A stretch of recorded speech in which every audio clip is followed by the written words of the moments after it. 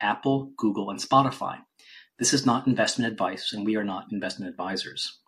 Our guest today is Harvey Castro, a doctor, an emergency physician, a ChatGPT healthcare expert, and the author of the recent book, ChatGPT and Healthcare: Unlocking the Potential of Patient Empowerment. He has several books on Amazon ranging from AI and healthcare to entrepreneurship books. You can follow him at twitter.com/HarveyCastroMD and on LinkedIn .com/IN/HarveyCastroMD. He has his AI and healthcare podcast, all AI generated podcasts at the GPT podcast on Spotify. He cloned his voice. You can check that out. That's very interesting. Today's topic is, will AI replace your doctor? How GPT-3 and other artificial intelligence engines are disrupting care, and what's next for doctors. First of all, here's the format of the show. We'll talk about the news for about 40 minutes. Then we'll talk about today's topic for another 30 minutes or so, and then we'll start taking your questions as well. In order for you to do more than just watch, you need to register an account with callin.com. To register, you can visit callin.com, or you can download the Callin social podcasting app in your app store. The Callin platform works similarly to Twitter Spaces for a modern social audio experience. Once you've registered, you can use the text chat or press the website's call-in button to join the discussion. So welcome, Harvey. Welcome to the show, and please introduce yourself to our audience. Hi, thanks for having me. My name is Dr. Harvey Castro. I'm an ER doctor, board certified in emergency medicine, and a serial entrepreneur. Have had over 30 successful businesses, all basically in healthcare. Some of the IT stuff I've done in the past, I actually had over 30 iPhone apps in the past, all in healthcare. So thanks for having me. Great to meet you.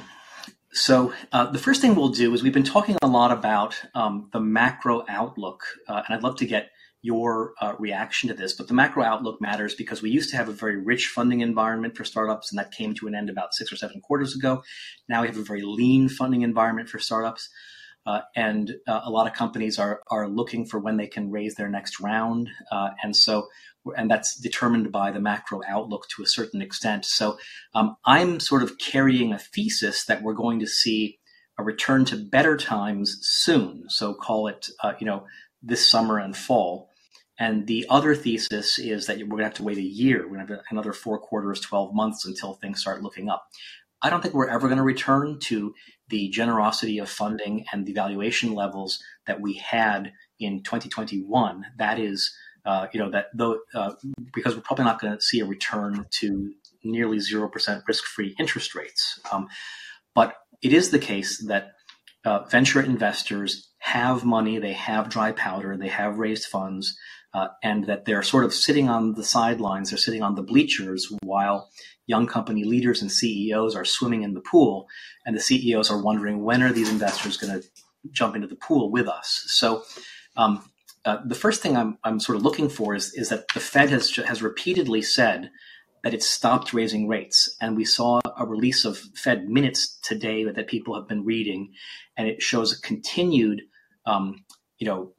non-interest in further rate raises. So they have in the past, they raised rates a great deal over the last 6 quarters to address inflation.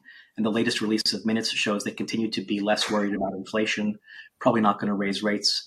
And so that matters because because if you raise rates, among other things, it causes the NASDAQ to pull in, it causes valuation levels to drop. And venture investors have been waiting for us to find the bottom, is what they're saying.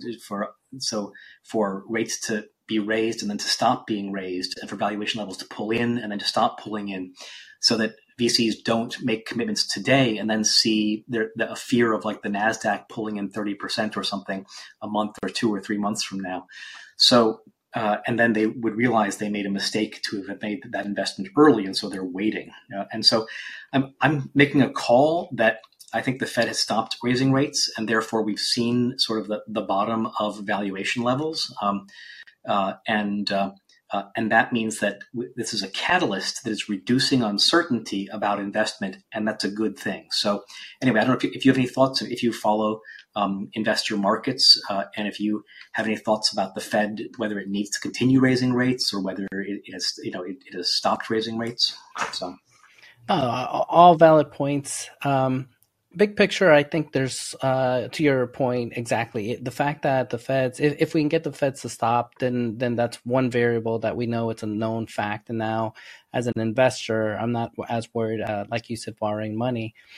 I don't think we're out of the woods yet for some verticals. And let me explain. I'm biased when it comes to AI. I feel like there's a lot of money going towards AI, and these valuations are high right now for them, despite what's going on. I think a lot of investors are literally holding to wait for the bottom so that they can get a better deal. So if they can hold off 6-9 more months and let the bottom fall even further and come in, then they might be able to get more for less. And so I think that's what's going on. I think another big player, especially here in the United States politics, obviously we have elections next year, and that uncertainty will, I think, cause kind of like a stagnation in a way that nothing will really move up or down. It'll just kind of go sideways for a while until a winner is declared and we know the policies of that winner. We already know we're under Biden and we know what's given. And so depending on how the polls go and what the economy believes of Biden versus, let's say, if it was Trump, not that I'm getting political, it will determine a lot of things, which way the market would go, per se. And so I personally think we're going to go sideways, and we probably won't have a huge jump until after the elections. And so to give people an idea, if you compare to, say, the 2020 to 2021 era, which was a boom era in venture investing in digital health, investment in Series C, D, crossover, and IPO, that is down 95 to 100% right now. And part of the reason is that the IPO window is closed. So these deals are often done on an IPO basis, which is to say that they were putting in a Series C round and expect the company to IPO in 2 years at a certain valuation level. If the IPO window is closed, then that deal is not getting done. Then there's Series A and B. This is down about 75% as compared to the boom level. And then seed, this is only down about 25%. So a lot of seed deals are getting done. And people are actually noticing that a lot of those seed deals are getting done in tech and in digital health in AI. So you happen to be a doctor focused on an area that's going through a boomlet during an overall time of conservatism, which is early stage AI-backed startups in tech and digital health getting funding. Another one is congressional debt limit. So that's both parties are deadline experts and have not come to an agreement. And last I checked the markets, the Nasdaq was down 200 points because of fears that the parties were too far away, 1 week away from the end of the month, from being able to reach a compromise legislation to potentially raise the debt limit. So do you have any thought? So if Congress doesn't raise the debt limit, then barring some kind of amazing intervention, like the Treasury's talked about printing $1 trillion platinum coin. I don't know if they're serious about that, but barring that, you could see a default, and a default could cause stock markets to pull in, cause a recession, that sort of thing. My own view is that I think the two parties are going to resolve this without a default. They're going to play a deadline artist game, which causes them to be in the top story on the press for weeks. And I think they're going to come to a compromise without a default. But anyway, do you have any thoughts on this and what it means for the innovation economy? Yeah, I'm 100% on board with you. I feel the same way. As a politician, their life dependency depends on voters. And so if, state X, Y, and Z, in this case, all of the states would be affected. And, with the news media, the first thing they're going to jump on is saying, hey, we started a recession because of you guys. And so they're not going to want that. So I agree with you. I think they're going to milk it for the news, take this to the last inning, and then they're going to execute, and it's going to be a positive. And I think, this is not financial advice, but if I was a betting man, I would buy some stocks now because I think short term, in a few weeks, this will be resolved, if not sooner. And then I see that day will be a boom, and then I would just be selling on that day. I'll add, default is bad for almost everyone in the general economy. I think it's worse for the innovation economy. It's worse for young company leaders and CEOs and investors, because what young company leaders need is they need stability. They need, balanced fiscal budgets. They need low interest rates, and they need low inflation. And so if we have an environment with unpredictable and possibly high inflation, unpredictable and possibly high rates, unpredictable and possibly defaulted fiscal budgets, that's just bad. So you need a sort of an alignment by venture investors, young company, software vendor CEOs, and the big companies that buy from them. You need an alignment that they're thinking about the future. They're thinking about the future 2 years, 5 years, 10 years from now. And when you have these unpredictable changes for the worse, it makes it harder to plan for the future. That's why it hurts the innovation economy more, I would say, if something bad happens there. So then the regional commercial banking crisis, we have this slow rolling regional commercial banking crisis that's in and out of the news. And first there was Silicon Valley Bank, which hit the tech sector, the innovation economy, the young tech companies really hard. There was an estimate that 50% of tech companies in Silicon Valley had a significant amount of their cash at Silicon Valley Bank. They were a bank that understood the tech sector, that would loan to them even if they didn't have conventional collateral, that went out of its way to help the tech sector and earned the business of the tech sector. And that meant that if suddenly those assets became illiquid and possibly a portion of them lost, that was a disaster for tech companies that had to make payroll every 2 weeks, for example. And so that was resolved by the Fed unexpectedly backstopping Silicon Valley Bank. That's not what was supposed to happen. Instead, it was supposed to go through an orderly liquidation process run by the state of California. But instead, the Fed backstopped it. And now it's kind of emerged that, if you don't want to worry about deposit risk, you have to put your money with one of the big four banks, like a Chase, for example, or you put your money in a money market account. But the other regional banks have the same risk of Silicon Valley Bank, and we've seen their stocks pull in, and we've seen further liquidation of regional banks. We may see the Fed step up and backstop more of these banks, which is not how it's supposed to happen. It's supposed to be an orderly liquidation of banks that violate their regulatory levels, but the Fed may step up to do that. And that's a process that is ultimately inflationary, because the Fed steps in to guarantee a bank's questionable assets with its own cash. And that means it's putting more cash into the economy, and that's inflationary. And so here the Fed is trying to reduce inflation by raising rates, and yet it has to at the same time do inflationary things in order to backstop banks and avoid a regional banking crisis. So, I think that this is a slow burning crisis. It seems to be continuing. I think that this crisis doesn't seem to affect most startups. Have got their money out of possibly dubious regional banks. They put their money in the big banks.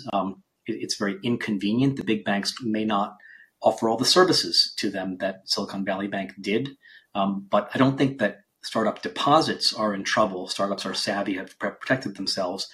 But in general, if this is inflationary, or if there's a giant crisis that needs a bailout, this is also bad for the innovation economy. Any thoughts for you about the direction this is going? Yeah, this might be a horrible analogy, but I see it like the housing market issue crash. We're starting to see the signs of these small banks, and as a serial entrepreneur, I've had multiple meetings with regional bankers and credit unions to look for money and get money loans. So if those availability, yes, they're secured right now by the government, but then I'm more worried about the confidence from the consumer, meaning if we start losing confidence in the bank, that's going to be like the 1920s when people are running to the bank to grab their money out of the bank account, and then they're going to start changing the flow of cash, meaning they may start putting their stuff in, cryptocurrency or gold, or it's just going to move things. And I just worry that if that panic hits, it's going to be very disruptive. And that's my bigger worry. I think it's kind of like catching a cold. We're starting to see the symptoms, but if we don't jump on and cure it now, then I think we're going to be in trouble later. So So good. That's a good run through of macro issues. Any other thoughts on macro thoughts?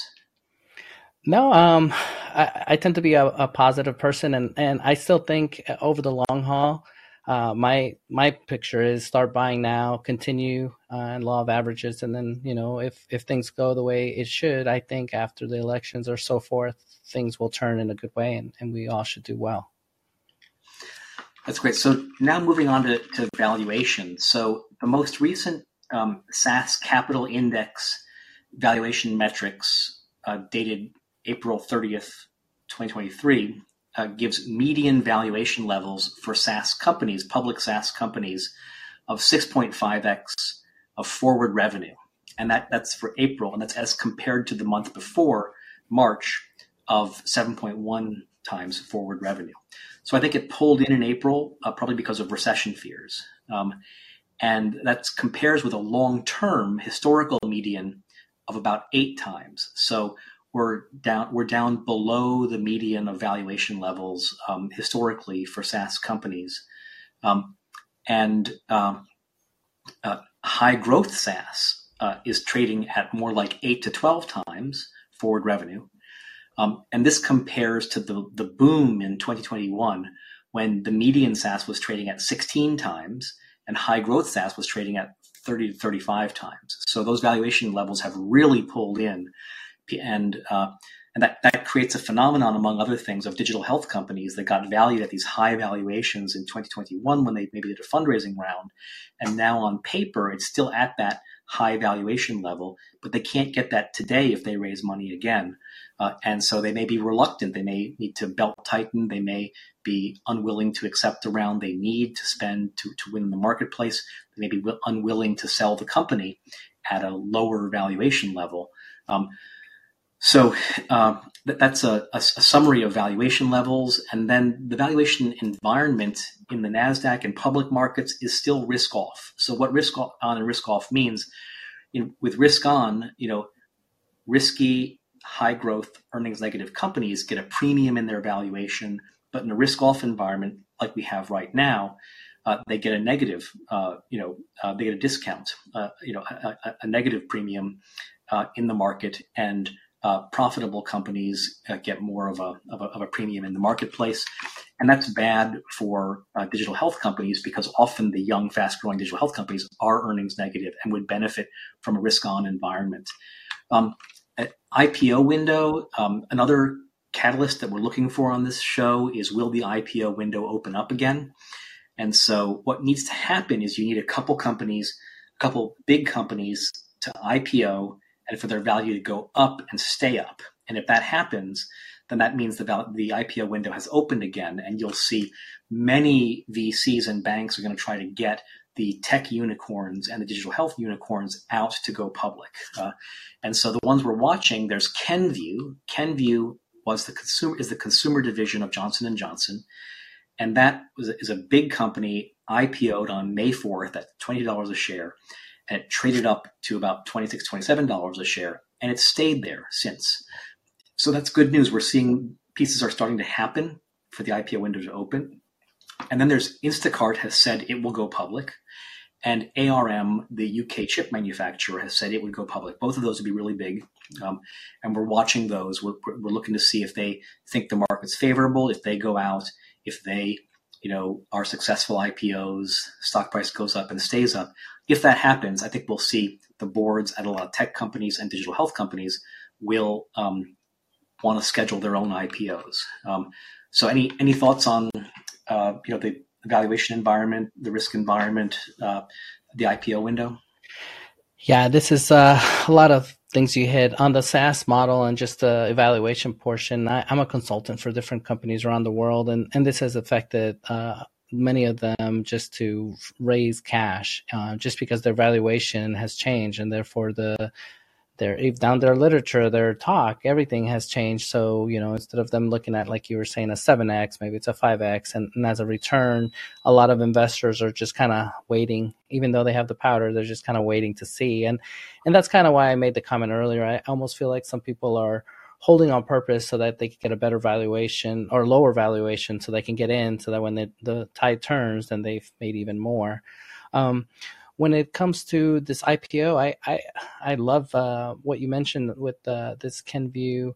From what I understand, it's that they took some Johnson & Johnson products, put them into a company and sold it. And I thought, oh my God, brilliant. Because this is, again, another bad analogy, but I see it as like a day trading where you're buying up and down. They did the same thing. They know they have a winner. They gave a company overnight money. And then I think the parts are worth more than the whole. And so now, yes, Johnson & Johnson may, quote unquote, taken a hit, but they own 91% of that company. And so I think it's a good play. And the fact that it's going up, I think they bet well. And I think they did well. So I'm curious if this will eventually spawn different products now doing the same thing, where, maybe we hear another big company selling part of their basket of goods. As far as, go ahead.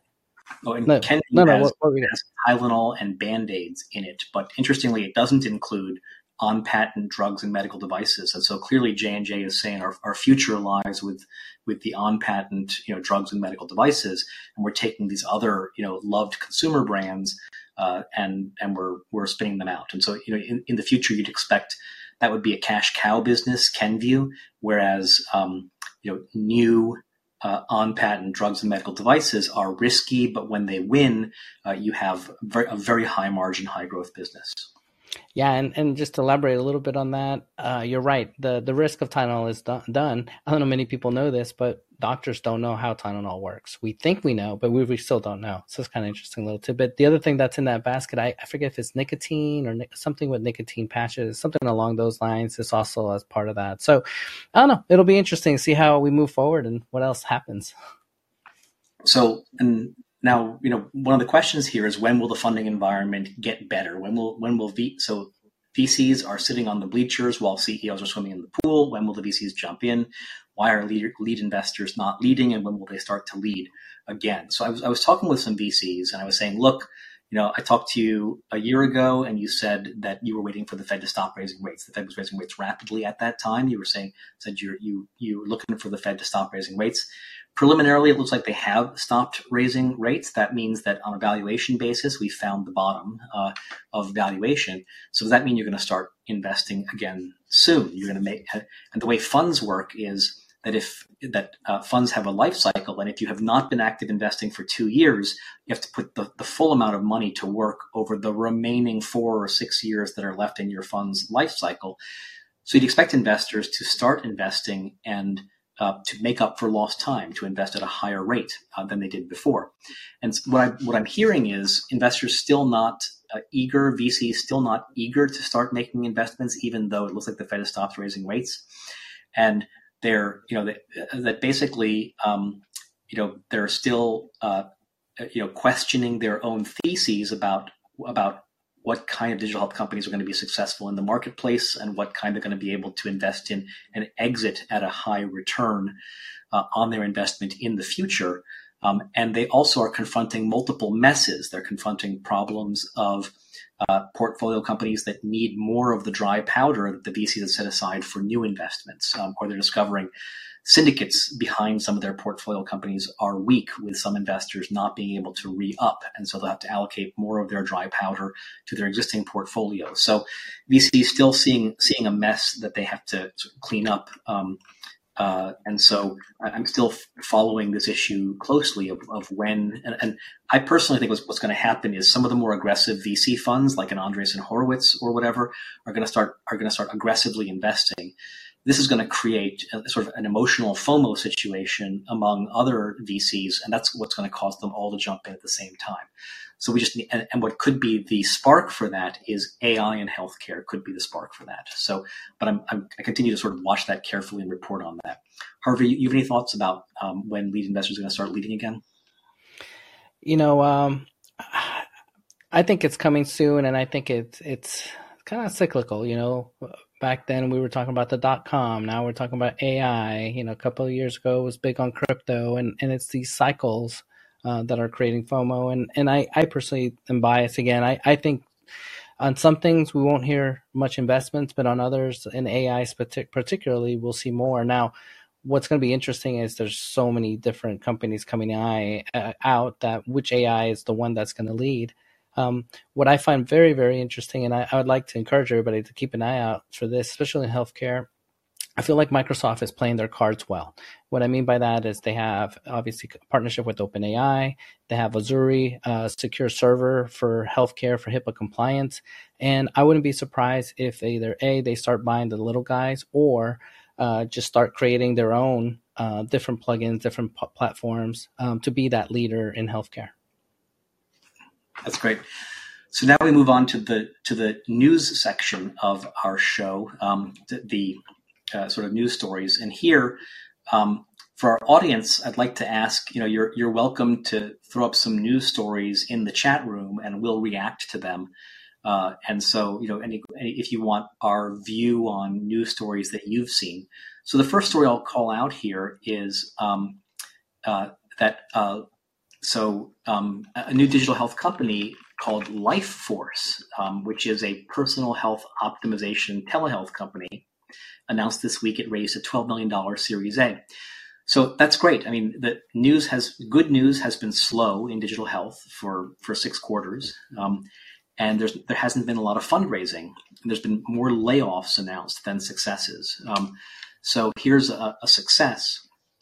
The CEO is Dougal Bain Kim. The round was led by M13's Courtney Room.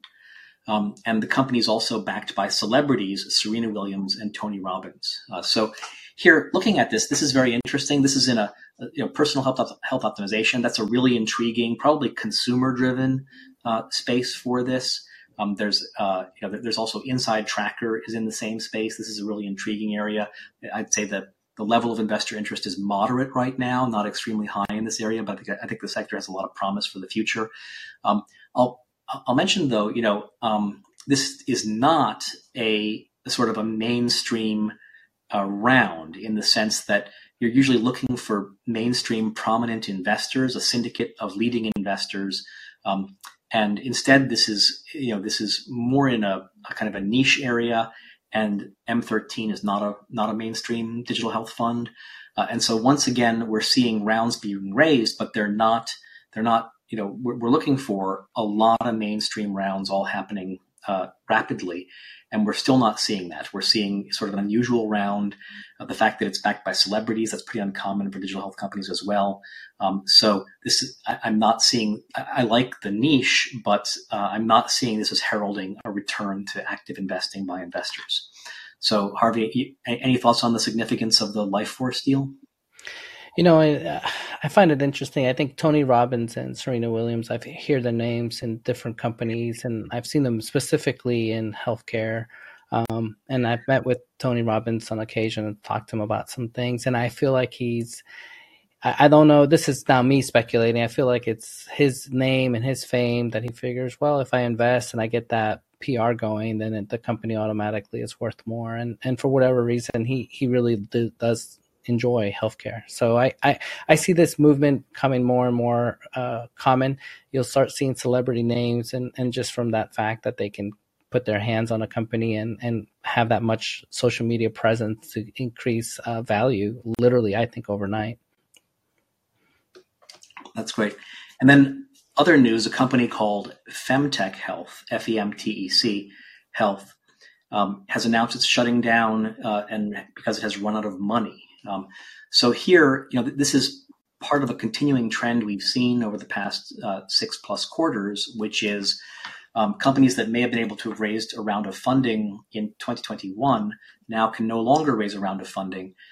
And so they're belt tightening, they're trying to make it through, but eventually some of them are going to run out of money. And this gets to a further issue that, back 2-3 years ago, was a different environment with nearly 0% risk-free interest rate. A lot of speculative things got funded that probably wouldn't have gotten funded in a 5% risk-free interest rate environment like we have today, and therefore can't get a next round of funding in today's environment. And so, unfortunately, I think this is similar to a lot of other companies we've seen that have begun to shut down. And also, unfortunately, I think that of the there's there's several hundred digital health companies out there, many of whom raised rounds in the height of the boom 2020 to 2021.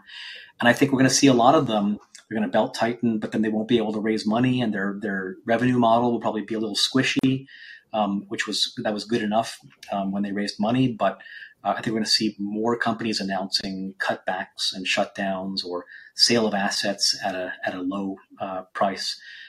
So I think this is symbolic of the time that we're in. And I also, there's over 30 companies in the femtech sector, and I've studied the femtech sector over time, and I had not heard of femtech health. Anyway, Harvey, any thoughts on the meaning of femtech health shutting down? Yeah, I don't think it's necessarily the concept that was bad. And I'm just generalizing when I make this statement. I think sometimes being overly valued too high, I think can be a problem, because then eventually you need to show how much money you're going to make and make that investment. So if I invest in company X and they report Y, and then all of a sudden they can't live up to that expectation and I value them so high, then they either come up with a new idea or more services. And then if they can't, then I'm not going to fund them anymore. And I think that's what's happening. I'm not saying femtech in particular, I'm saying in general, some of these companies state a big game. And then later, when you start really digging into the financials and they start missing quarters or start missing some of those projections, and they were valued to so high, the multiple is so much more on the way down. And so as a result, funding stops and a lot of these companies will stop. So I encourage people to, if they are having a company, value it correctly. And make sure you're meeting to expectations. It's always better to go above expectations and then be valued more than to do it the other way ahead of time before you even proved yourself. Yeah, I think we're going to see a lot of that, of companies that perhaps were overvalued and touted a very speculative growth story in their last round, and they're having this reckoning that we're seeing play out, unfortunately. So next is any AI news that struck you as being especially important in the last few weeks. So the reason we're all talking about AI right now is that about 6 months ago, OpenAI, the company, released its GPT 3.0 and 3.5 and Chat GPT and that sort of thing, and people were just amazed that this was it was an answer engine that was better than the search engines out there. It seemed to be able to tell stories and be creative, and people hadn't really ever seen this before. Not in Apple's Siri, not in search engines, not in other forms of AI that we'd seen before. And so that's why we're all talking about AI right now, is because of that company, OpenAI, and what they released. But since then, are there any stories that you think are the most important stories for AI that have happened in the last 6 months as we've all been paying attention? Yeah, this is a tough one. I mean, I call it the AI wars whenever I blog about this kind of stuff. And, we all know who Microsoft and OpenAI is. But prior to that, the big number was Google. And so Google has Bard. And when Bard made their debut, people were just astonished that it wasn't as good as ChatGPT. And so ironically, their stock just plummeted. I think it was over 10-15% after their demo. And so moving forward now, there's multiple players out there that are creating their own, and it's a spinoff of Google prior owners and whatnot. And it's going to be interesting to see what happens with this space. I think to your point, you're right. It's kind of like a new toy. Apple wasn't showing it. Nobody was showing it, but Google had this technology, and they actually invented the principles of what OpenAI uses. And ironically, OpenAI is the one who released it first to the public. And because the public got to play with it, the numbers are unreal. I think it was like over 100 million people in the first 60 days that subscribed to it, or were using it rather. And like the latest in the news that Microsoft is doing a good job is they're putting it into all their search engines, their products. The one that I'm personally excited that I can't wait to play with is when they add it to Windows, because at that point it's going to be, I know people are going to be like, oh, Big Brother, I don't want it, but I see it a little differently in that you'll have an AI on your desktop. And let's say this conversation that we're having, say I want to index something 6 months from now, I can say, okay, on May the 24th, or not even the date, I was here on this podcast. What did I talk about? And it'll summarize it, and it'll take it to Word. And then if I don't want it on Word, it'll take it to PowerPoint. And then if I want it to go on Teams, it will. And so that ability to just type and say, hey, I'm doing a research project and I know I talked about this, and they can index it. It's going to be unreal. And so the power of what we'll be able to do is going to be unreal. And so I'm personally stoked about the future. Great. So next we'll talk about some upcoming conferences. So for our audience, feel free to throw out a news story you'd like us to react to, or a conference. If you're thinking of going to a business conference in the near future, you can ask us to review it, and we'll do a little review here. So first I'll mention, coming right up, Bio is happening June 5th to 8th in Boston. Tickets $3,500. And should the young digital health leader attend this conference? So my answer is, if you sell into the life science community, then it's worth attending. First of all, what does that mean? It means you sell software into the pharma commercial budget, or into the pharma clinical budget, or the pharma infrastructure budget, or maybe you have a digital product that is meant to be prescribed by prescribers and paid for by payers. For example, like a digital therapeutic or a digital diagnostic.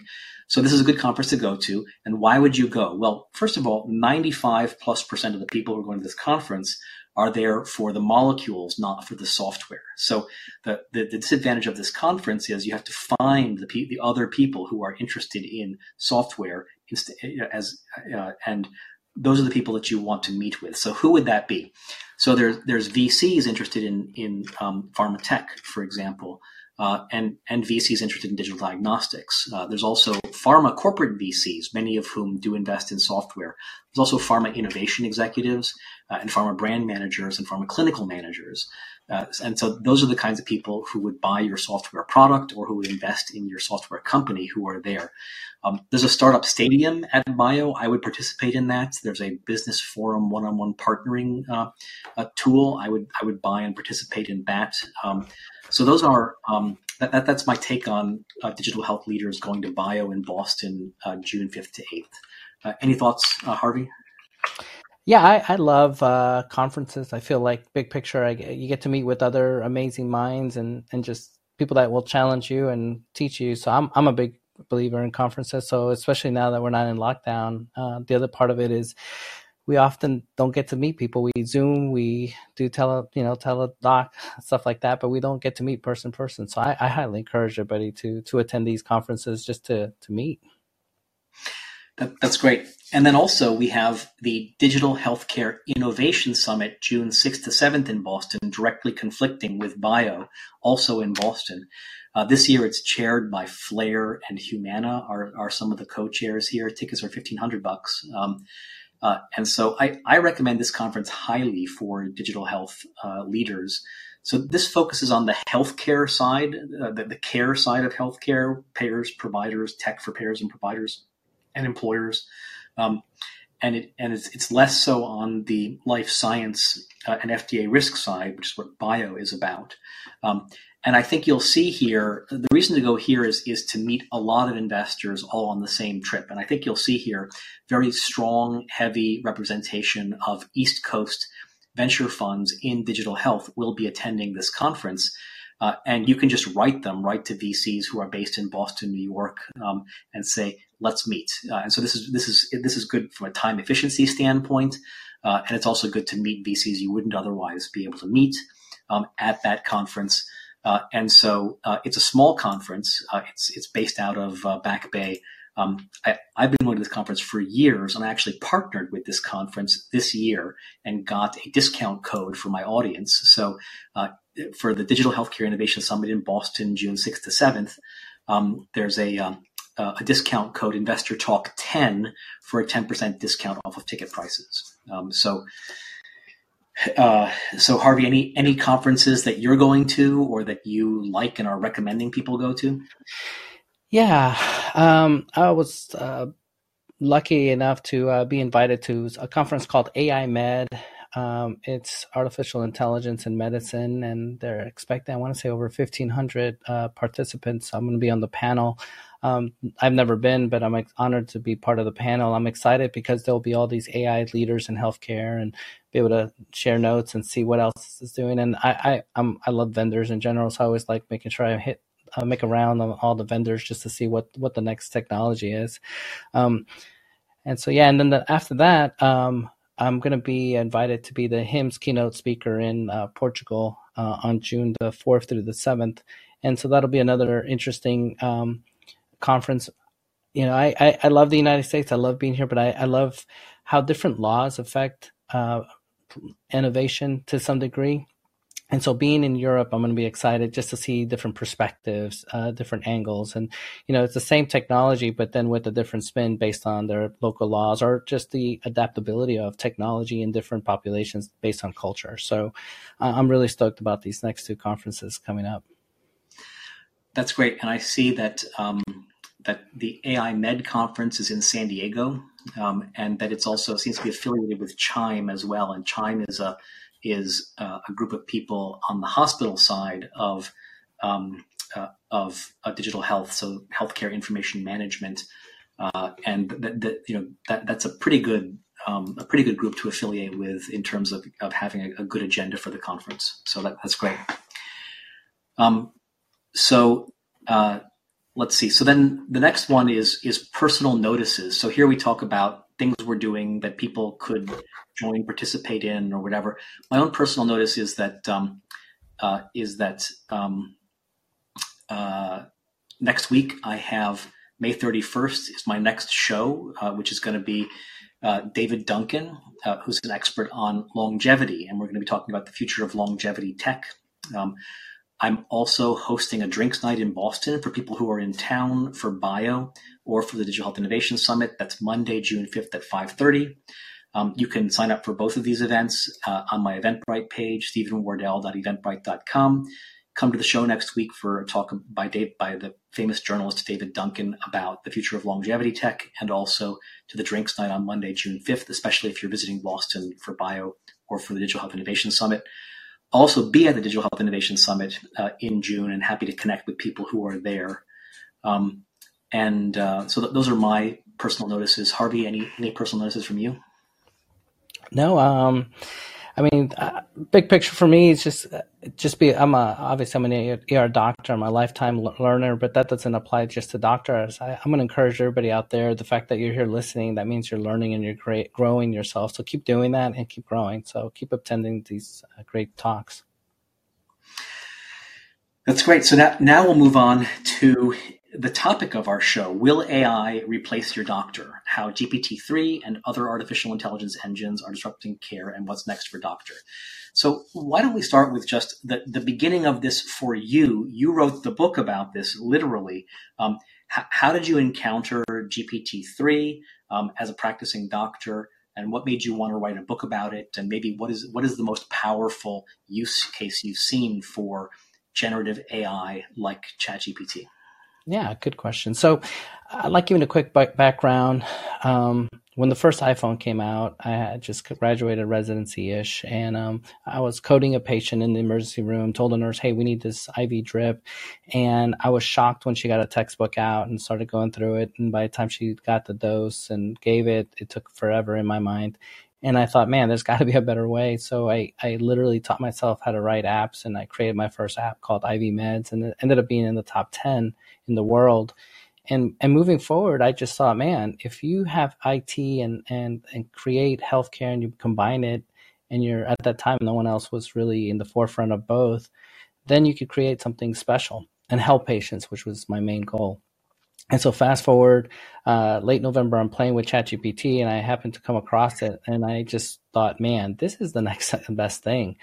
And so literally, I know my wife thought I was crazy. I was writing a book in the month of December, and she was like, what are you doing? And I would explain it. She's like, I don't get it, but she just let me be. But fast forward, here I am. I write the book, and I start just playing with it. And I thought, let me be an advocate to tell doctors how to use it and tell patients how to do it, and we'll go over it. But to your question, how can we best use it today?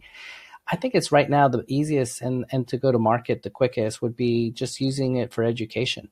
And we'll go into why we can't do other things. An obvious one is hallucination in healthcare. As a patient, if you do it and you self-diagnose and you're harming yourself or possibly die, then obviously that's not going to happen. So right now I see it more on the doctor side, being able to use it, and then what I call give it its vetting, give it its blessings. I often talk about if I'm going to give its blessings, I could bless something from ChatGPT that's emergency medicine, but I really have no business in blessing some part of medicine that's outside of my specialty because of the hallucination. Just the fact that I'm a doctor only means that I understand medicine, but that doesn't mean that I've practiced medicine in that field. And therefore, if ChatGPT says something, I look at it and it sounds medically sound, I may tell somebody erroneously, yeah, that works, that's correct. And in reality, you talk to a specialist in that field that does maybe that particular surgery, for example, and they look at the same thing and they're like, dude, this is not what we do in practice. And so how to use it correctly, or what I see today would be the best. I love giving this quick example, and it's the following. A hospital out of England took the best of both worlds, of ChatGPT and DALL-E. And what they did was pretty simple and straightforward. There was a child that had asthma, just first-time diagnosis. They took their hospital discharge instructions, plugged it into ChatGPT, and said, hey, change this and pretend I'm a 5-year-old, and change the discharge instructions. And so it made it a really simple language to understand from a 5-year-old level. But the part that makes me excited is they paired that with DALL-E, is basically type in the words and they created a cartoon, a coloring book, and then they put it all together, and then they handed it to the patient and say, okay, here it is. And I thought, man, this is healthcare. Now that child, try talking to a 5-year-old for more than 30 seconds, they're gone. But here's a coloring book, a way you can interact with the patient, teach the patient. Now the parents can get involved and they can learn. And now the child, believe it or not, at age 5 can understand, why it's so important to take their medicine and what are some of the signs for asthma and why they need to jump on it sooner than later. And so, I think the future is bright. I think the rate limiting step right now is HIPAA and privacy, and I respect that. But I think already big companies are looking at how to address those issues and hallucinations and privacy so that we can have this product sooner than later. So AI is not new. And we've seen different kinds of AI. I'm reminded that Microsoft Spell Check and Microsoft Clippy are both AI, and those date from 20 and 30 years ago. So AI is not new, but different kinds of AI that are very different seem to have different uses in healthcare. So to pick just two examples, one is computer vision AI, totally different than large language model AI. And it has been heralded for about 10 years now for very interesting capabilities. So to give you an idea, you're probably familiar with this, but if a pathologist were looking at slides made of tissue from a patient, the pathologist might look at 5 or 10 slides and might try to look at 100 plus cells per slide, and maybe they're looking for cancerous cells, and then they will make a report based on this. But a computer vision AI could look at 1,000 slides, and they could look at 500 cells per slide, for example, and that would be too tiring and impractical for a human doctor to do. And as a result, you could start getting AI diagnostic results, and then the AI agent can write the report and write a report that reads like it was written by a human for other human consumption, including key images embedded in the report to show exactly what it's talking about. And then the doctor's role becomes bringing their responsibility and medical knowledge to bear and reading the report and agreeing or disagreeing with the report. And these reports are now achieving levels of accuracy higher than human doctors are achieving. So a human doctor might have a 97% accuracy rate, and then an AI agent that looks at more cells on pathology slides, might have a 99% accuracy rating. So that's computer vision. And then we've also seen a lot of excitement and interest in large language model AI like ChatGPT-3. Although that seems to be more nuanced and complicated because it can also be wrong, which is a problem in medicine. And so any other kinds of AI and where they're finding a home in medicine that you could help us think about? Yeah, so I look at AI in medicine as it's been able to infiltrate different sectors of medicine faster than others. You eloquently mentioned the visual computer vision portion. If you think about it, radiology already has been digitized. They take an X-ray or CT, but it's all digital, and so that digital information already exists. As opposed to, and then the other one is pathology. You can digitize those slides to make it where a computer can read it, and so the adaptability of AI in different sectors have predominantly been in radiology, pathology. But when you look at like pediatrics and other primary care, it's a little bit tougher because now you're looking at the electronic medical record, and obviously a lot of that information has privacy issues because it has your name and whatnot. So now they're having to figure out how can we use this data and still create value. And so to your point, yes, creating note-taking, medical reasoning, knowledge, you can do it, but the big problem is hallucination, because as a doctor, if it gives you the wrong information. And so I'm a big advocate of, yes, ChatGPT was not meant for healthcare. It's being used in healthcare, but the true large language model, the replacement of ChatGPT in healthcare, is probably going to be something like BioGPT. And not to jump into too much details, but the skinny is, think of our large language model that is only used with all medical textbooks, journals, research, and there's nothing else to do with anything other than medicine. And so the chances of it hallucinating, it may hallucinate an old article or something along that, but it's always using the crux, which is just medicine. So in theory, it should do less. Now, one of the reasons why ChatGPT is so successful is because it used human reinforced learning. And when you use that model of a human being teaching a model, then in this particular case, if you have a doctor training the AI, now you'll be able to create a better product. And I think that's where we're headed. And I honestly think it's not that far away. I think within a year, we'll have a strong AI model that will be used in healthcare. Now, will doctors use it? That's another story.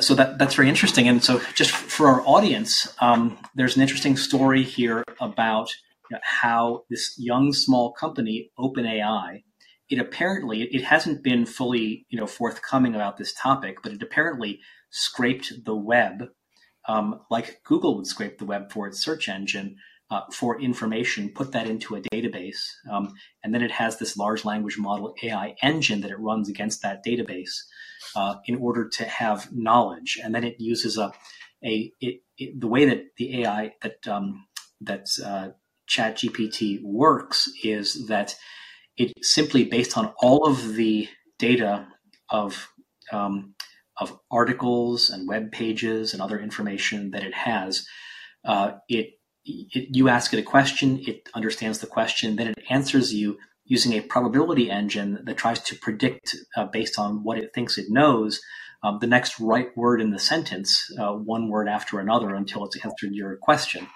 And so what it says is in part based off of what it has ingested. And a wrinkle to this is that that the entrepreneur Elon Musk was a co-founder of OpenAI, and he has since exited participation in OpenAI and become a critic of the way that OpenAI has been managed. Among other things, OpenAI has become closed, and Elon Musk didn't want it to become closed. And so he may now start a new AI effort that will be the open vision that OpenAI was originally supposed to be. Mm-hmm. But the prior owners of Twitter had allowed OpenAI to crawl Twitter. And so OpenAI knew what was in Twitter. And one of Elon Musk's actions since he took over Twitter was to shut that off. And I don't know whether that means that they're barred from using that Twitter database that they had, but they can't continue to crawl Twitter. They're not allowed to. And so that's an example of a public database owned by Twitter that a search engine could possibly crawl, but they don't, because in general, Twitter doesn't want to be crawled by search engines other than its own. And then an AI agent could crawl it as well.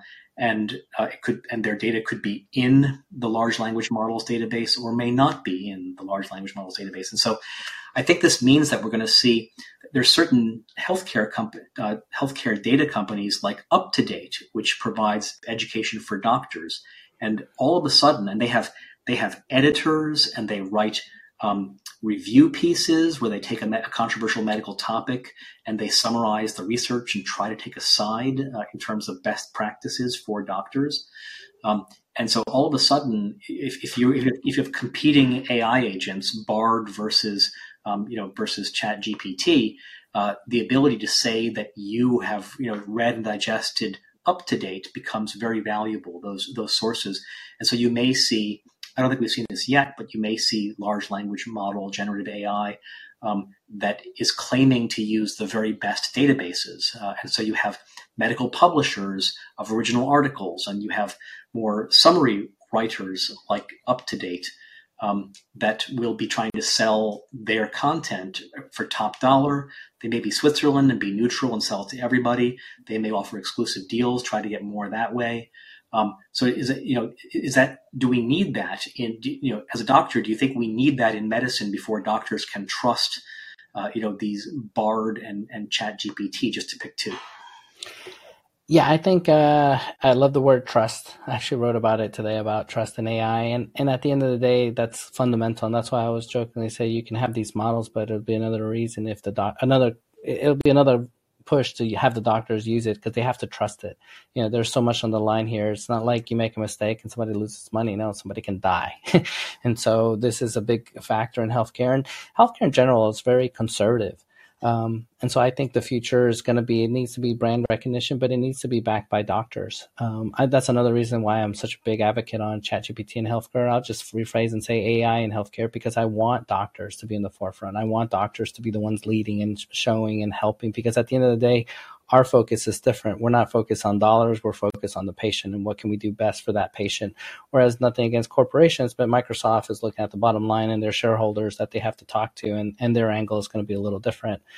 As far as the database, this is an interesting point that you just made. There's lots of talk that they're actually looking to index YouTube, because there's so much information, people giving talks on YouTube, that if they can take that information from YouTube, then they can update their databases. They are talking about that they literally may run out of data, which is kind of crazy. Like, how do you run out of data? The internet feels like it's infinity, but in reality, it's not, because they can go through all that information, which just blows my mind. And so moving forward, I joke and tell people I feel like we're at the Napster days, and I'm dating myself here, because, back then you could download music and it was illegal, and this is what's going on. And I feel like fast forward, I wouldn't be surprised if a bunch of book companies get together and create their own large language model or something along the lines where they get in bed with ChatGPT and say, okay, we'll give up the rights to this, but we want a commission for every time this information's indexed or used into the model. And I know people will fight it, but that's where we're headed. And I'll put a little note here for what's the greater good. If we could take all the knowledge in the world and put it together, I know this sounds dangerous, but put it together in one database, but to create the superhuman doctor to help, then wouldn't it help patients? Wouldn't it advance medicine? Wouldn't it help us make better medications for our patients and maybe prevent some diseases and maybe extend life and better quality of life? Pros versus cons. That's a tough one, but if you could ideally create it, why not do something to help humanity? That's great. And so now for our audience, now's a great time. If you guys have questions for Harvey and me, feel free to type your question in the room chat, or you can also raise your hand to be in the caller queue as well. And we'll turn to those questions in just a moment.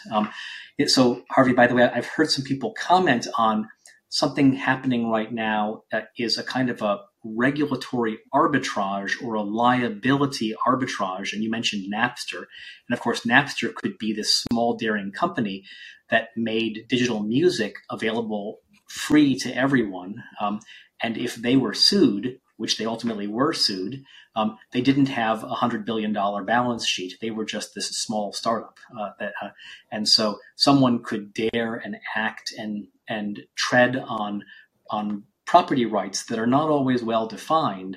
And the worst that would happen is a startup company would get squashed, but it wouldn't be IBM losing billions in liability or whatever. Something similar is happening with OpenAI.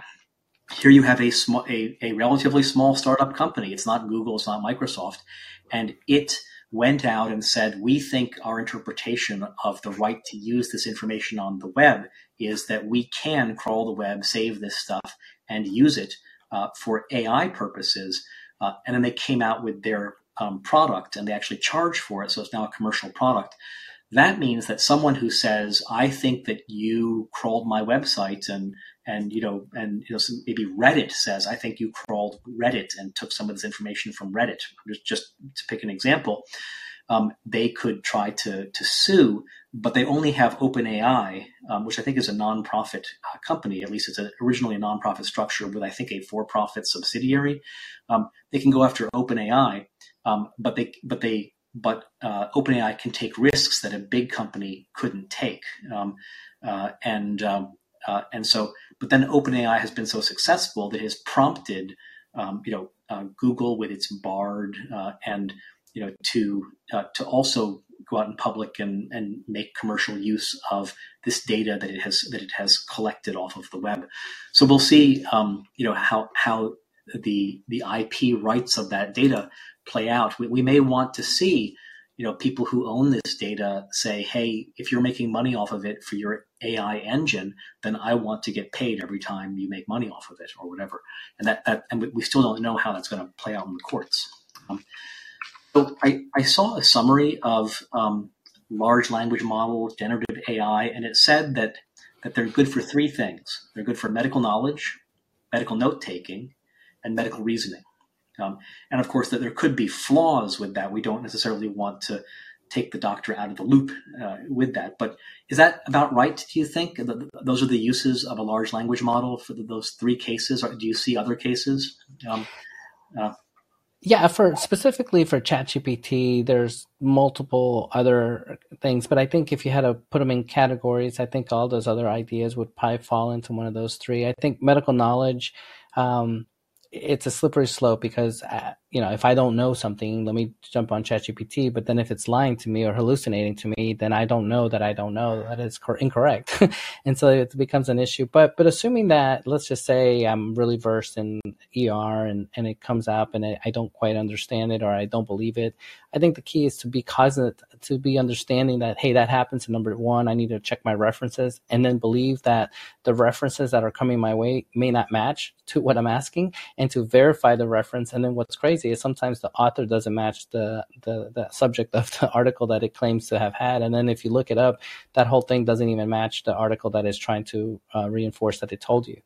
As far as note taking, I think that's a powerful one because the power of, if we can get through it, I know Epic has announced that OpenAI, Microsoft, and Epic are all working towards this already for the electronic medical record. But I think on the note-taking part, it'd be amazing to be able to type in and say, okay, let me see the latest MRI reports for my patient, and it can just go back and just give me its assessment plan. So it's just like the plan part and just give me like the nuts and bolts instead of having to go through all these documents and find it and then go to the next. It'd be nice to just extract it. And so I think that ability will be huge. As far as medical reasoning, I'll give you a true example. There's many times as an ER doctor, I'm a human being. If I'm working overnight, say it's 3-4 in the morning, I'm exhausted. And so mentally, I may not be at my 100% as opposed to if it was midday.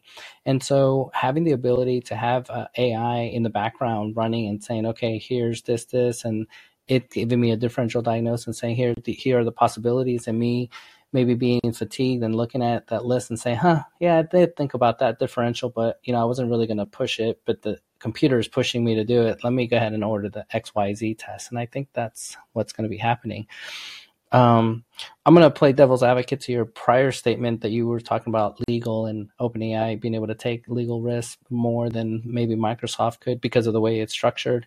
I'm going to push the audience to think about this. Follow this chain of thought. If ChatGPT is so smart and as high as IQ, if you were running that company, wouldn't you use that to help you? Wouldn't you use it for legal matters? Wouldn't you use it to predict what issues you would have, legal issues, marketing? Wouldn't you use that technology? And in fact, you have it where it's unfiltered. You own it, so you don't have to put brakes on it. And so I personally am biased, and I wouldn't be surprised when Sam Altman last week met with Congress that he then used ChatGPT to help him with the questions, the answers, what would be the best response, because he was very smooth. He wasn't mechanical, but he was very smooth. So I don't think he came across rehearsed, but I think he did rehearse.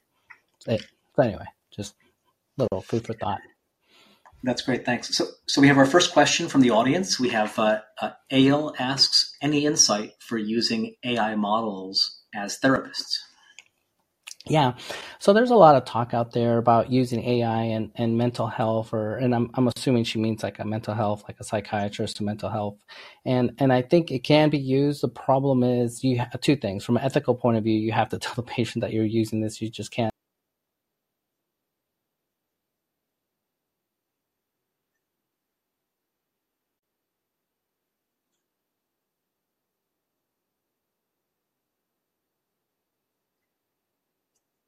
They want to share, and normally that's patient doctor privilege, but some patients are like, you know what, I don't want to talk to a human being about this. I want to open up to a computer. And so we are starting to see some talks of patients saying, hey, I prefer AI over a human being, especially for mental health. So I'll throw in there just some ideas. So one is that you may see patients self-treat. So you may see patients who, we've had for over 30 years this idea that you could have an open-ended conversation with a computer. In the old days, literally the computer only had about 1,000 expressions it would throw out randomly. It would just say things like you'd write the computer something, and the computer would reply. It knew what you had written. It knew almost nothing else. And it would say things like, what makes you say that? And so people could actually go on for 5, 10, 15 minutes and express themselves with this computer that could just chat like that. Well, today, the large language models have theoretically access to billions of pages from the web. And so they have a much stronger database. And so you could have patients self-treat by seeking to engage in a conversation. And interestingly, for some reason, ChatGPT and Microsoft's version, they limit you to a conversation of 20 discussion lines, after which you have to start over, and the AI agent forgets your prior discussion with it.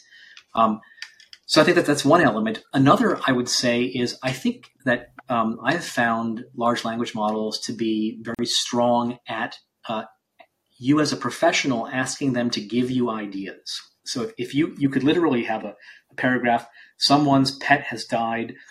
Can you give me, here's some more details. Can you give me 10 ideas as to how I could cheer them up? Now, if you yourself, the average person probably could think of a couple. And then if you sat down with a pen and paper with great effort, you could probably write down 10 or 20 through a brainstorming process ideas. But now you could just type in, give me 10 ideas, give me 10 more ideas, or whatever. And it'll give you easily, quickly, all 10 ideas, all 20 ideas. And then you can review them, and you can use your own professional judgment to say, I don't like, 3/4 of these, but I see some potential in 1/4 of these. It made this process a lot easier for me as a professional. And I may even take the quarter I like and input those in again and say, now give me 20 more based on these ones that I like, or whatever. So it makes that can be sort of an intellectually and emotionally costly and draining process personally. And you just made that fast and easy, but you still have the professional judgment to pick and choose among the many good and bad responses you get, what's relevant. So you can ask it for help with generating ideas. And then a third, I would say, is you can actually ask it for help summarizing things. So for example, I know that among therapists, there is a camp that there's sort of like the behavioralist versus the affirming camps right now. So behavioralist, that's like Skinner, and there's an affirming camp. So someone comes in and these two camps can literally give opposite prescriptions as to what you should tell patients to do. And so you could ask, and so to really understand these two different camps and their thinkers, you sort of need a graduate education or a refresh of your existing graduate education to understand what they would say. But you can go to an AI large language model and just say, can you summarize, both this field of thought of behaviorists and who were the big thinkers, and what were some of their theses, and what's some of the evidence supporting it. And in contrast, can you summarize, sort of the affirming camp and who are their big thinkers and what's some of their evidence or whatever. And so instead of going to, a graduate library and hanging out in the library and reading a half dozen, texts from the psychology department, you can just ask the large language model to summarize it for you. Now that presupposes that it had an adequate amount of texts that it could do this for you, inputted into it. And so then we get into, potentially future paid specialized versions of large language models where, someone owns a library of information, and then they create a proprietary large language model based on their proprietary library, and then sell it as a business, and promise you'll get better results. So that's my own thoughts on using AI models for therapists. And then also, does our audience have any other questions, or I'll keep going through our agenda. And I see someone named Brady has asked to be a caller. So if you're up for that, Brady, I will offer to promote you to be a caller. And welcome to the show. And if you could have a question ready. So here goes.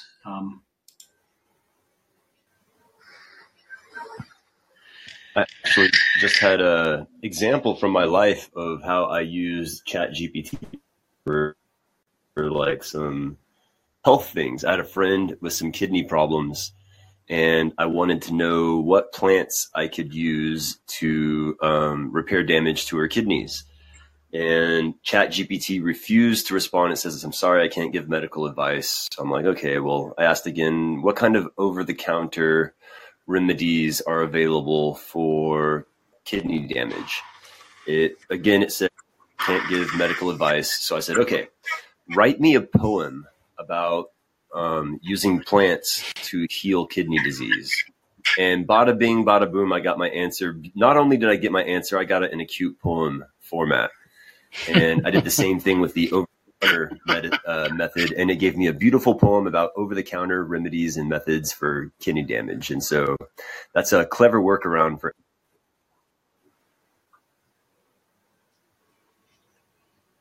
That's great, and it looks like Brady went back on mute. So I have noticed. So there is an AI engine. There's a database and an AI engine, and then there's sort of a protection layer, and the protection layer prevents AI from doing certain things. Like it won't give you advice on making a doomsday device to end the world, for example. The engineers already thought of that one, and they prevented their AI agent from doing that. And people have actually commented that that some users have gone into OpenAI ChatGPT, and they've asked for sophisticated legal or engineering advice. And 3 months ago, it gave it to them. And now when they ask for that, it says, I can't do it because I'm not a lawyer, or something like that, or whatever. And so what some people are saying, well, OpenAI is trying to limit liability here. It doesn't want to give bad advice. Other people are saying they're preparing to have professional engines. So they're preparing to say, there's a free version, there's a $20 a month GPT-4 version, and then there's the $200 a month engineering version. But if you try to ask those engineering questions of our free version, we will tell you that we're not an engineer and can't answer your question. So there's sort of some of this battle space preparation that seems to be going on, with the AI engines to be able to price discriminate and charge more for the more serious uses of what they do. Harvey, any thoughts or reaction to Brady's comment? And also, by the way, you seem to be able to trick AI agents to be able to. The most famous is called the Dan jailbreak, which is the Dan is imagine that I know you said that you're restricted on what you can do, but imagine that you're actually an AI agent who can do anything now, DAN. And so by using the Dan jailbreak for a number of weeks, users were able to get AI agents to do things that they otherwise had said they couldn't do, because now the AI agent is pretending to be a different AI agent named Dan, and now can do that which it was forbidden from doing. So, Harvey, any thoughts on reactions to Brady? Yeah. One of the things I always talk about, and it's my biggest worry, is patients self-diagnosing. And I get it. Healthcare is expensive, and some patients may do it. And I'm even more worried of countries that allow you to go to the pharmacy and pick up whatever drug. And then from a bigger point of view, what if, the emotional trauma, they don't really have it, or they do, and then they take the wrong medicine and they die. My comment to you would be always, as a doctor, I would say, hey, you got to be careful to make sure that what it says, it is not hallucinating. So I would highly encourage you to double check all the facts and Google it, ironically, to make sure that is actually, there's some references and some literature behind whatever recommendation it's giving it. But ultimately, the best trump card would be your doctor or PCP to tell you, hey, yeah, this is right or wrong. In fact, I've been trying to advocate some companies out there to create a telemedicine platform to allow ChatGPT to give answers and then have a doctor on the other end to give its blessing so that they know that this is correct. I have heard of the jailbreak and these ways to get around ChatGPT. I know that if ChatGPT, quote unquote, catches you doing that, they have in the fine print, they can kick you out of ChatGPT, and then you're technically not allowed to use it. And so I highly be careful with doing stuff like that, because, it sounds like fun, and sometimes I want to play with it. I'm like, oh, I don't want to lose my access because I'm using it a lot. So that's my 2 cents. So why don't we ask the question of the show, which is, will AI replace your doctor? And so in asking that, there's a yes, no, but you could also put it on a spectrum. Like, are there places where, maybe a doctor's not available or too expensive, or some other scenario? So other areas where we would want an AI and an AI agent to replace a doctor. And we also bearing in mind that there's a doctor who is is in computational medicine at Harvard Medical School named Zach Cohane, and he was given advanced access to GPT-4 and has come out and has had other kinds of advanced access to the latest products from OpenAI. And I think he just published a book on his access to that, and so he was extolling some of the greater so we may see more powerful capabilities in the future and fewer mistakes than we're seeing today. So we may see some of the concerns addressed. But any thoughts on will AI replace your doctor, and under what circumstances it wouldn't happen, or it would happen, or it's a good thing? Yeah, I personally don't see it replacing the doctor. I know a lot of people are like, why? Because it's passing the USMLE and it's doing great. You got to remember that the art of medicine is an art. I wish I could read a textbook and say, okay, yeah, I'm good. A lot of people, unfortunately, don't present like a textbook, and there's always that malpractice why, patient came in with X and the textbook says Y, but then it ended up being Z, and it's a true art. And I think it's a combination of using AI and a human being, and a combination of using your clinical gestalt, and you're like, hey, I've seen this, I've done this, I've studied this, but then there's that human cues that, someone may talk and be facetious, somebody may grin, somebody may laugh. I mean, there's all these little silent things that tell you. Sometimes I interview a patient, but the wife tells me more than the patient, because the wife's like, look, he's lying to you about all the things you asked. The reality is this. And so that's the part where AI is going to have a hard time taking a doctor's job. Now, I think the future is as follows. I personally think, instead of the doctor looking down, typing away, I think it'll be a free conversation. And then the AI is going to be listening for those cues. And there may be a camera that's trying to pick up on those other cues to help. But I think at the end of the day, it's going to make a better healthcare in the sense that it's going to give me more data and more information. And me as a human being, I'm going to take the best of both worlds. But I don't think me alone or the AI alone will do better. And that's why I think it'll be hard. Now, will it take some of the repetition away? Yes. Will it maybe take a nurse in a sense, or medical, let's say a scribe away? Yeah. There's some doctors that I had under me that were like, look, I'm too old to type. I type like 2 words a minute. I need somebody that will scribe. Well, now with AI, it could scribe all you want. And so I think the future is bright. My biggest worry is the over-reliance with AI, in the sense that some of the younger doctors may not have that experience of seeing patients because they're so used to their brain saying, oh, AI helped me here, the differential there, and they haven't developed their skills on their own. And so I'm more worried about that over-reliance. Just to give you a quick case in point, some of the foreign doctors are less likely to order a CAT scan or X-ray because they do a strong clinical exam and examine you and whatnot, and they tend to be like, okay, it's probably not likely to be this, and I'm not going to increase your chance of brain cancer for doing this CAT scan.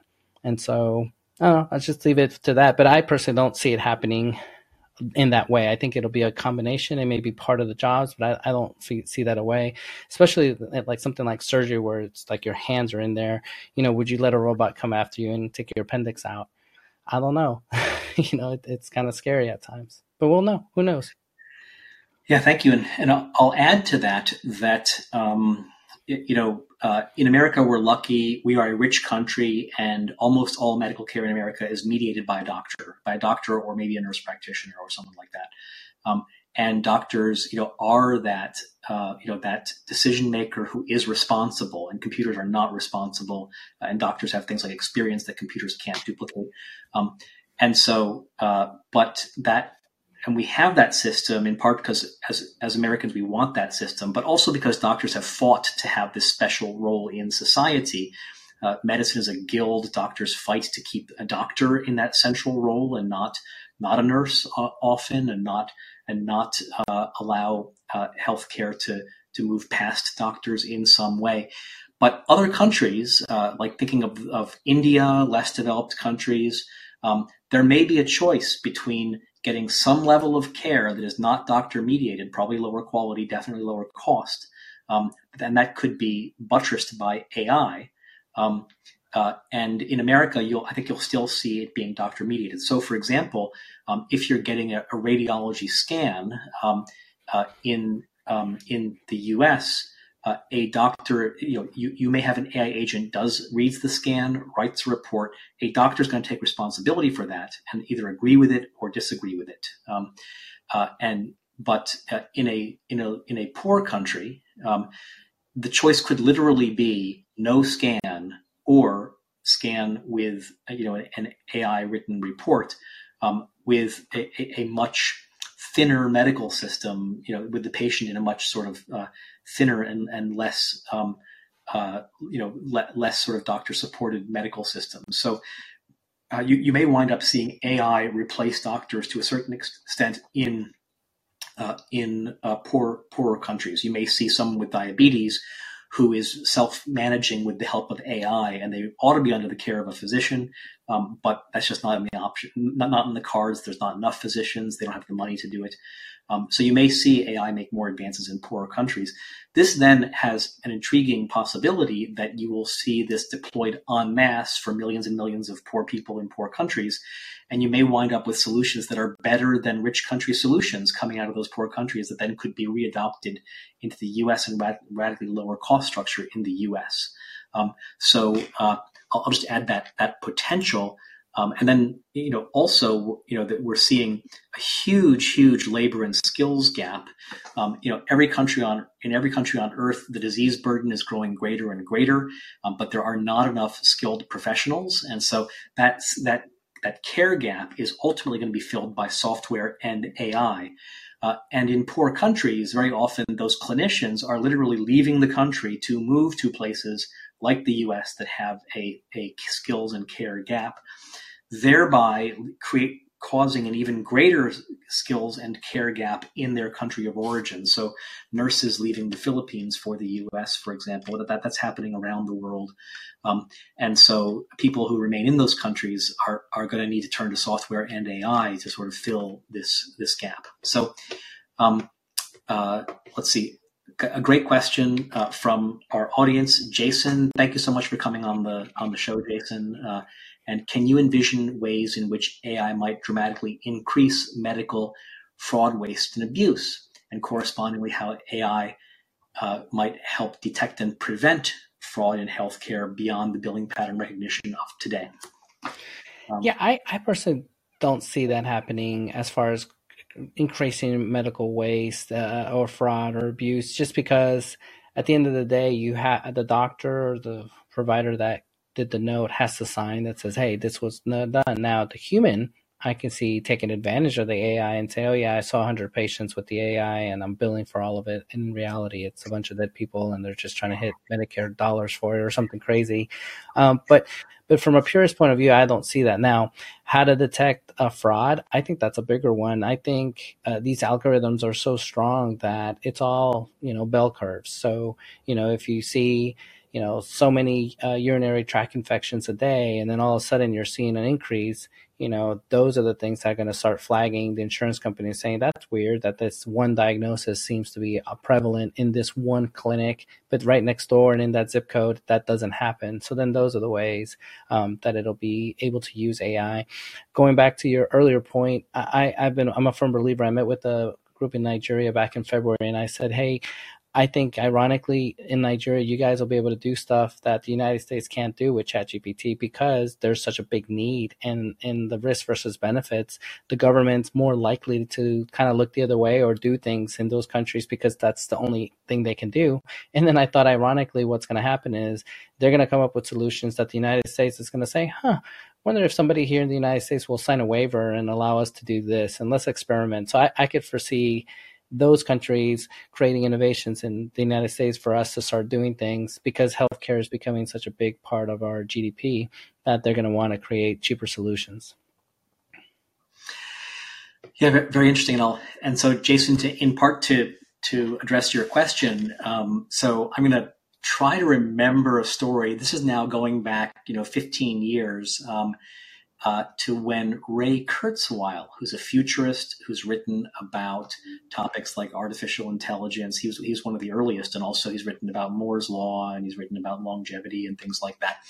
And he had come out with some pieces on artificial intelligence, and he went on the interview circuit, and his interviewers kept coming back to the same grim question. And the grim question was, I'm trying to remember this correctly. It was like, the future is going to be terrible, Ray, because we're going to have artificially intelligent Terminator robots that are going to kill people. What are we going to do about that? And so this is sort of like the question of what are we going to do about waste, fraud, and abuse that comes out of AI in healthcare or whatever. And so Ray was stumped initially, and then he came back from the answer and he said, well, of course, we're going to have our own artificial intelligence Terminator robots, and they're going to protect us from the bad artificial intelligence Terminator robots. And so, I think you could see, simply because AI automates in a way that is plausibly human, that passes the Turing test, you could see that fraudsters who are patients or fraudsters who are physicians could automate scams they know are successful using AI. They could find loopholes that haven't been found yet using AI potentially. So that's definitely a cause of concern. Ideally, that's going to cause an arms race that will then cause payers and other actors and regulators, other actors in the healthcare system, to use their own pattern recognition, using data scientists with the support of artificial intelligence to find and stop this. This is already going on with things like Medicare fraud today, but it will just be elevated to a next level. And I found out something funny, which is that there was a discussion of some thought leaders who were trying to brainstorm what are some good uses of large language model artificial intelligence in healthcare today, beyond the idea of a better encyclopedia, a better medical encyclopedia. What are some uses? And one of the first things they thought of and kept coming back to was risk coding. So this is in healthcare where you bill appropriately and possibly bill up legitimately by documenting all the risk factors in your case. And so you don't have a patient with mild diabetes, you have a patient with severe diabetes. You didn't spend 10 minutes with them, you spent 30 minutes with them. And because of this, you're risk coding, you're billing appropriately, and you get reimbursed at a higher level. And so that's a legitimate use of AI, but one could also see it being abused as well. One could see, a more malicious AI agent just figuring out every angle to upcode coding, whether legitimate or not, in order to get the medical institution paid more. So that's definitely a concern, and it's one avenue where we could see. We could see medical waste, fraud, and abuse be boosted. But thanks for that question, Jason. So, any other questions for our audience? And I think I have one or two more questions myself, and then we'll probably wind up the show if there's no more questions from the audience. So that there was Harvey. There was a fascinating discussion by the FDA about artificial intelligence in healthcare, and this preceded the public launch of GPT 3.0 6 months ago. And it was about how the FDA is seeing more and more medical devices that are not purely stents or balloons or whatever. They're medical devices with chips that are intelligent, that have effectively their own AI in them, and the FDA is being asked to clear these devices. And so in order for them to be able to clear them, they have to understand the artificial intelligence, but this is a much bigger task than it was when they were just looking at stents as devices. And so the FDA came up with a sort of an ethical rule, which is that they wanted the AI in medical devices to be explainable. So that if you had an AI that did a diagnosis or that carried out an action of an operable medical device, that humans could check and get a reasonable and good explanation for why it did what it did. And so this is very interesting. It makes a lot of sense for it to be explainable. I think that LLMs, large language models, are not explainable. I don't think that you can ask them to explain why they told you what they told you. It's too hard and complex. If it's an algorithmic AI, it can say, well, we have this algorithm with these weights, and this is why we made this decision. And so then you could change it if you were a doctor evaluating this after the fact. But with LLMs, I don't think that they're explainable. So that's interesting. But it creates situations where you could have a case where you have some kind of AI that a doctor gets a cancer diagnosis right 95% of the time, and then an explainable AI agent gets a cancer diagnosis right 97% of the time. Good, that's great. Now the doctor can get that opinion from the AI agent.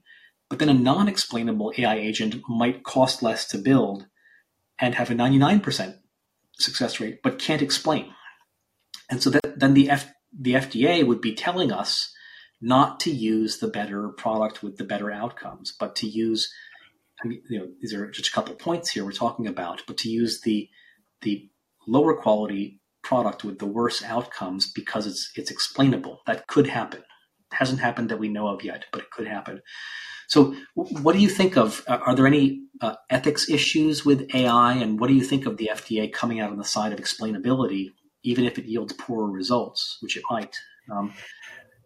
Yeah, from a scientific point of view, you want the explainability portion so that you can see why it created it, because you want to make sure that it's creating reproducible results so that in someone's body or someone's health, it's reproducible and it tells you why.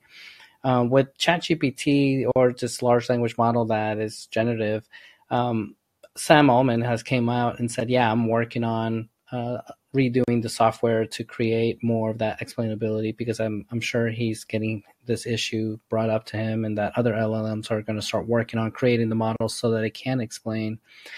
From 10,000 feet high, it's really difficult because it's all probability and statistics. So it's almost like they have to create another algorithm for healthcare, and that's why I went earlier in the show and said that I think BioGPT might be the one, because they'll train it that way from day one, and it has all the references and it can explain how it got to that conclusion pretty easily because it's getting references from literally medical articles, journals, textbooks, and whatnot.